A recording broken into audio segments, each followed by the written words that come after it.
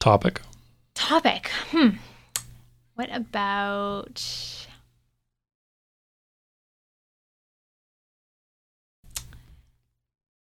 I've been thinking, actually, you know what? I've been thinking a little bit about, as I've gone through the books and as you and I have had conversation and my own journey, and I've thought a lot about, like, what would someone do differently? What would you have done differently if it was just like,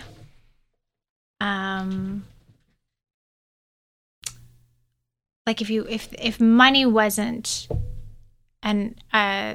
a hurdle, like if it wasn't like, so I'm independently wealthy, and you're just like, I'm going to do this because I love helping people. I love, and I know nothing, nothing about maybe finance or nothing about banking or not. You came from cars. You sold your business, made a few $1,000,000. Yeah. Thought, well, now I'll change gears. I probably still would have wound up writing. Mm-hmm. But maybe not. I don't know. Yeah. Like, would you have worked as hard? Would you have... So if I'd sold if I had a business partner at the time, so I should say we. If we had sold the business 2 years earlier, maybe even 3 years earlier, we probably could have each walked away with $1,000,000 in our back pocket in 2000, 2001. Yeah. So we could have each walked away with $1,000,000 in our pocket, and I had 4 cash flowing rentals at that time. Now, they had mortgages against them, but the value now in those 4 properties would be in the millions of dollars, the equity in them, just because of the market appreciation over the last 20 years. Yeah. Right. I mean, we sold the loft just a couple blocks away from here for $165. It's worth $650. Right. Yeah. The 2 commercial properties, they're worth over $1,000,000 a piece. And I paid like $115,000 for one of them. So, yeah, I mean, now at the time, well, yeah, even at the time, like a $1,000,000 tucked away, kicking out 7% return, sure. $70,000 a year, yeah. wouldn't have really had to work. No. And then the rentals are positive cash flow. They're doing their thing. You just sort of set them and forget them. Yeah. Yeah, I could have sort of just taken my time to figure out what to do next. Yeah. But I actually fear, without having had to have done something, without being forced to do something, that I might have really flamed out. Yeah.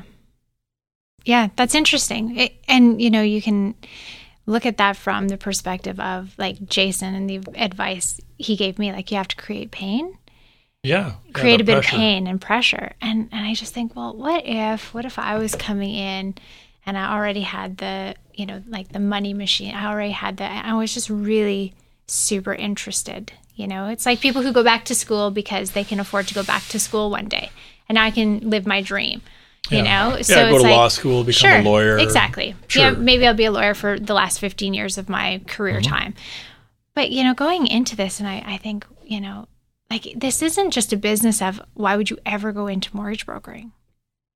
And unfortunately, it's there's that perception sometimes from some of us who have been around the industry for a while, and we think, like, oh, it's a grind, it's tough, it's this, it's that. It's like, but what if it wasn't? What if it wasn't? What if I wasn't starving? What if I was totally good, and this could be like, I could be passionate about it, and I could just get in there, and I could, have my assistant, and I could be, doing my thing. And I just look at that and I think, I wonder how different the journey would be if that were the case. Because now we say to people, I had agents with me who were like, well, I'm kind of getting at this place where it's just a bit too much. And they're uncomfortable with hiring an assistant because they don't see that paying money out, your earning potential is going to grow. Yeah. And they can't see that because of the pain.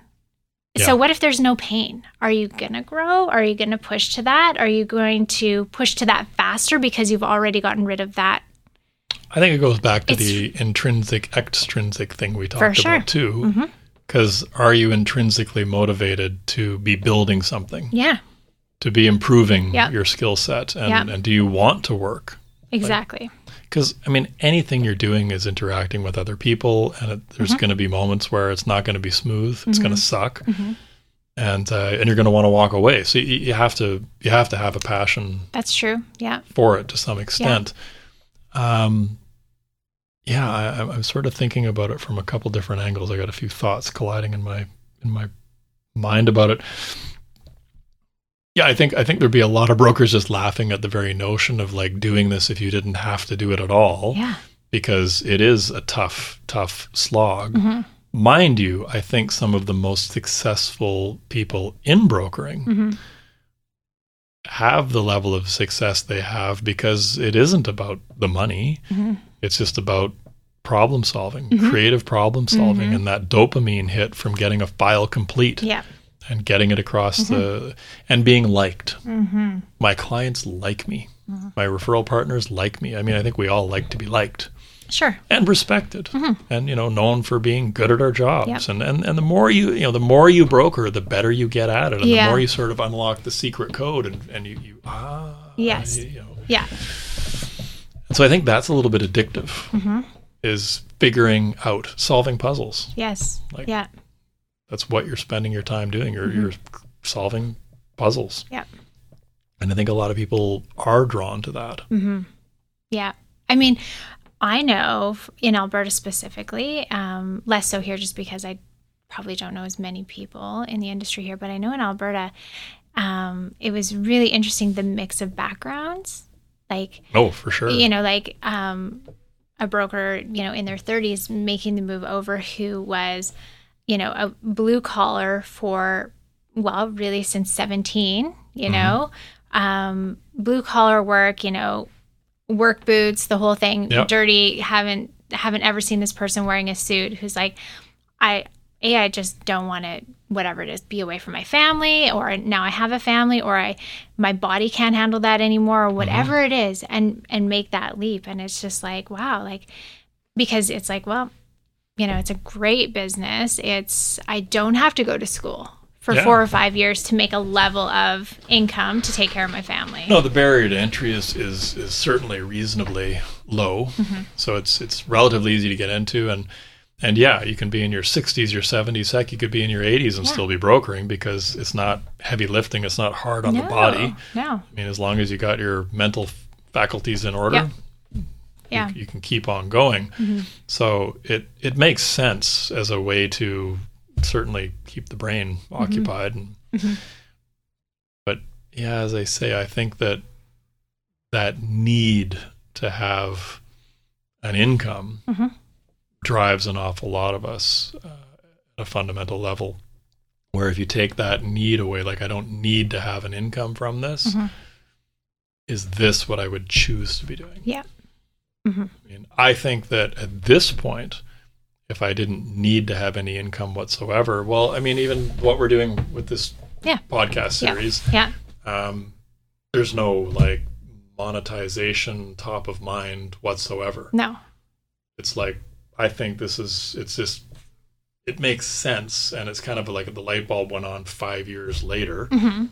Why not take each chapter, turn it into a podcast episode, put it out there, and some people might look at that and go, well, if you're going to put every chapter of every one of your books out on a podcast, nobody would buy the books. I don't really care. Yeah. Like, it isn't about making money from the books. The books have never... I'm finally in the black as of a couple months ago. It took 5 years. Yeah. So I'm finally in the black on the books. But it was never about making money. Yeah. I mean, I always think it's funny when people say, like, all proceeds donated to charity from my book. I'm like, when are you going to have proceeds? Exactly. Yes. The cost of publishing, printing, and everything else, there's no proceeds for years on most books, if ever. But putting that knowledge out there is, I'm driven intrinsically to do that. I think the number one thing that I get a lift out of is helping someone recognize they're capable of more than they think they're capable of. Like, hey, you're kind of a big deal. You're a bigger deal than you realize. And I don't think enough people get told that often enough at all in life.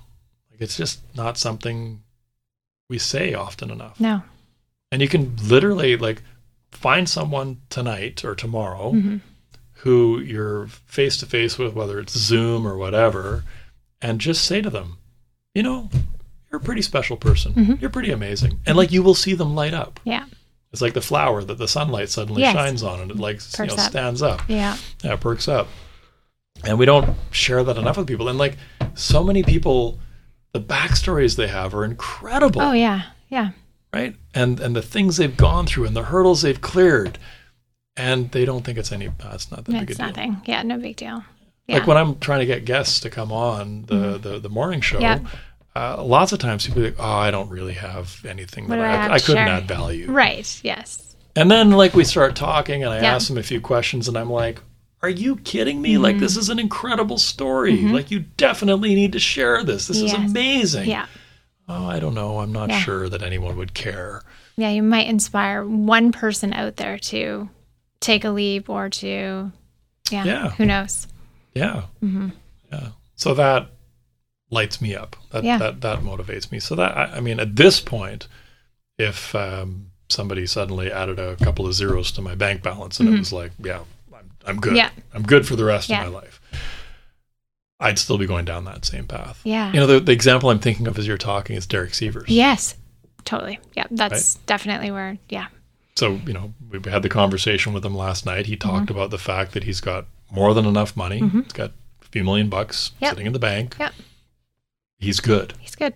So he's done. He doesn't need to worry about money for the rest of his life. Yeah.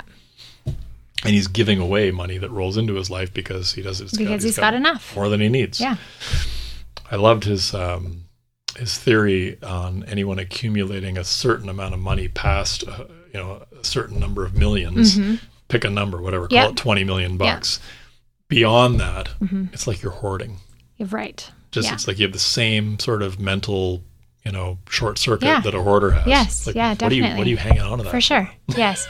And I can see the drive being, like, the drive continuing to earn, but if it's like because of philanthropic interest at that point, or, now I'm at a point where I can give back and where I can support, what I believe in, where, your passion and things like that. Wonderful. But all of the, hoarding of money or what have you, it's like, but for what, But he sold that company in 2008, and I think he wrote the book.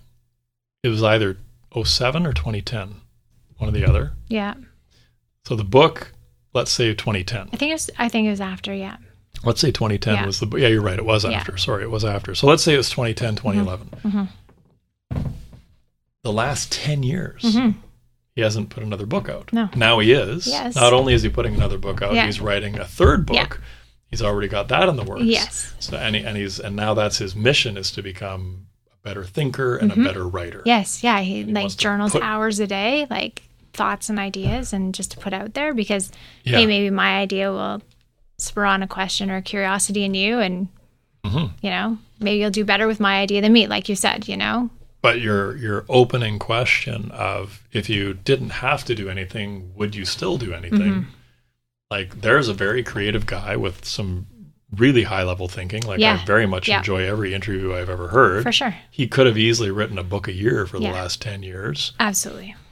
And maybe he did, and it's tucked away in the journal, and he just never put it out there, which I'd love to have another conversation with him. Hold his feet to the fire on that one. Yeah, absolutely. What have you been doing in the last 10 years of your life? Yep. Yeah. Yeah, no, it's really interesting, and it's kind of cool to myself, from my perspective in the industry, having, and all sides of kind of the transaction and different areas of the business. To me, it's like, well, I love the business, but I can just change my role inside the industry. I love the industry. I know the industry well. I have really wonderful connections and friends and people in the industry. So maybe, how can I adapt and still be in a space that I love? Which I think makes a ton of sense. Yeah. Because I see people who get tired of brokering. Yep. And they want to exit. And I did that. Like, I had 2 headhunters I worked with. I'm like, this is what I've done. This is what I can do. Find me something different. And both of them said, why would you do that? Like, Why wouldn't you would capitalize on the connections you have? You're going to flush nearly 2 decades of experience. And it's like, whoa, like that doesn't make sense. And until I heard that back, I thought, right. Okay. So can I make a difference in a different way? Yeah. And okay, let's think about that. I mean, I'm 48. I'll be 49 this year. And I still think regularly about maybe I should go back to school and like get a law degree. Yeah. And for what? For what? Started as a lawyer from ground zero, and what kind of lawyer am I going to be? Yeah. By the time you're 60, what are you going to be doing? Hey, 60. Come on. No, but I mean, you're right. But after you've gone through university, after you've got your degree and you've worked a couple of years, like done your articling, and then it's going to be right. Like, yeah, pushing who's 60. Who's this new guy on the block? Yeah, this 60-year-old rookie. Yeah. Yeah, absolutely. But I think a lot of the life experience I've had would play into, for sure. And I think about investment banking. I think about corporate law, and like the roles that corporate lawyers play in mergers and acquisitions and that kind of thing. But then, do you really want to be the lawyer in the M&A, exactly, or do you want to be sort of the idea person in the M&A? And so the investment banking world is interesting, but again, zero connections, starting from scratch. Yeah. Is that what you want to do when you're half a century old? No, hustle for those connections, like, because that's what it is. Hustling for relationship. I say that, and it's like, I am not dead. I'm not nearly dead. I'm not worn out. I got energy and whatever. So that's chapter act 3, as I call it. Maybe that's act 3. That's the last 15 or 20 years. So it takes 5 years to build up some kind of recognition and another 5 to really master the game. And but then at 60, you're kicking ass. Yeah. And I'm going to work until I'm 75, 76, and then I'm just going to like expire. So it's all good. Just expire. Yeah. Just like. Well, the app on my phone says July 1st, 2049, age 77. Oh, interesting. Yeah. So I operate with that one. Yeah. It's a great app. I'm sure. I've opened it before, I think, haven't I? Have I never shown you this? No. Open last day. Here's my favorite thing about it.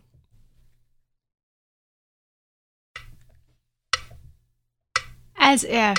Oh, wow. So it's literally counting. I have 28 years, 9 months, 21 days, 5 hours, 43 minutes, and 20, 19, 18, 17, 16 seconds left. Wow.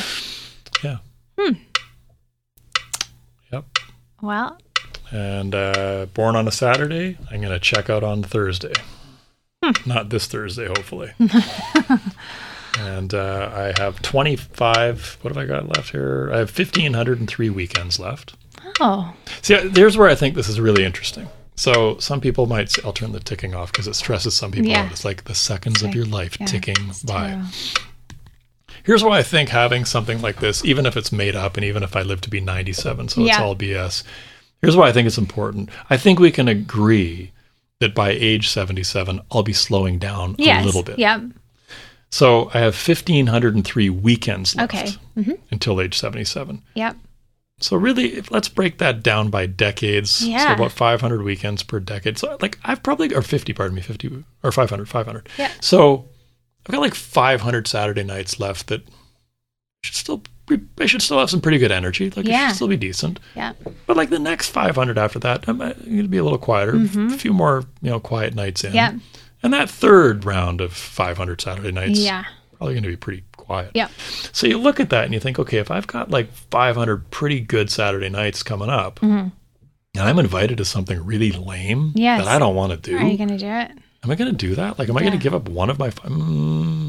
Less likely. I don't know. Yeah, that's probably an issue, right? I have 250,000 hours left. It indicates that I have 60,000 hours of work. Of course, the way I work up probably means I have 120,000 hours of work left. But it's interesting, as I say, the Saturday night thing I often think about. Yeah. Yeah, that's actually, that's a good thing to take away from that app. It's good to be aware. Yes. Yeah. Like, okay, 5 years from now, I'm probably going to be starting to chill out. 55. Yeah.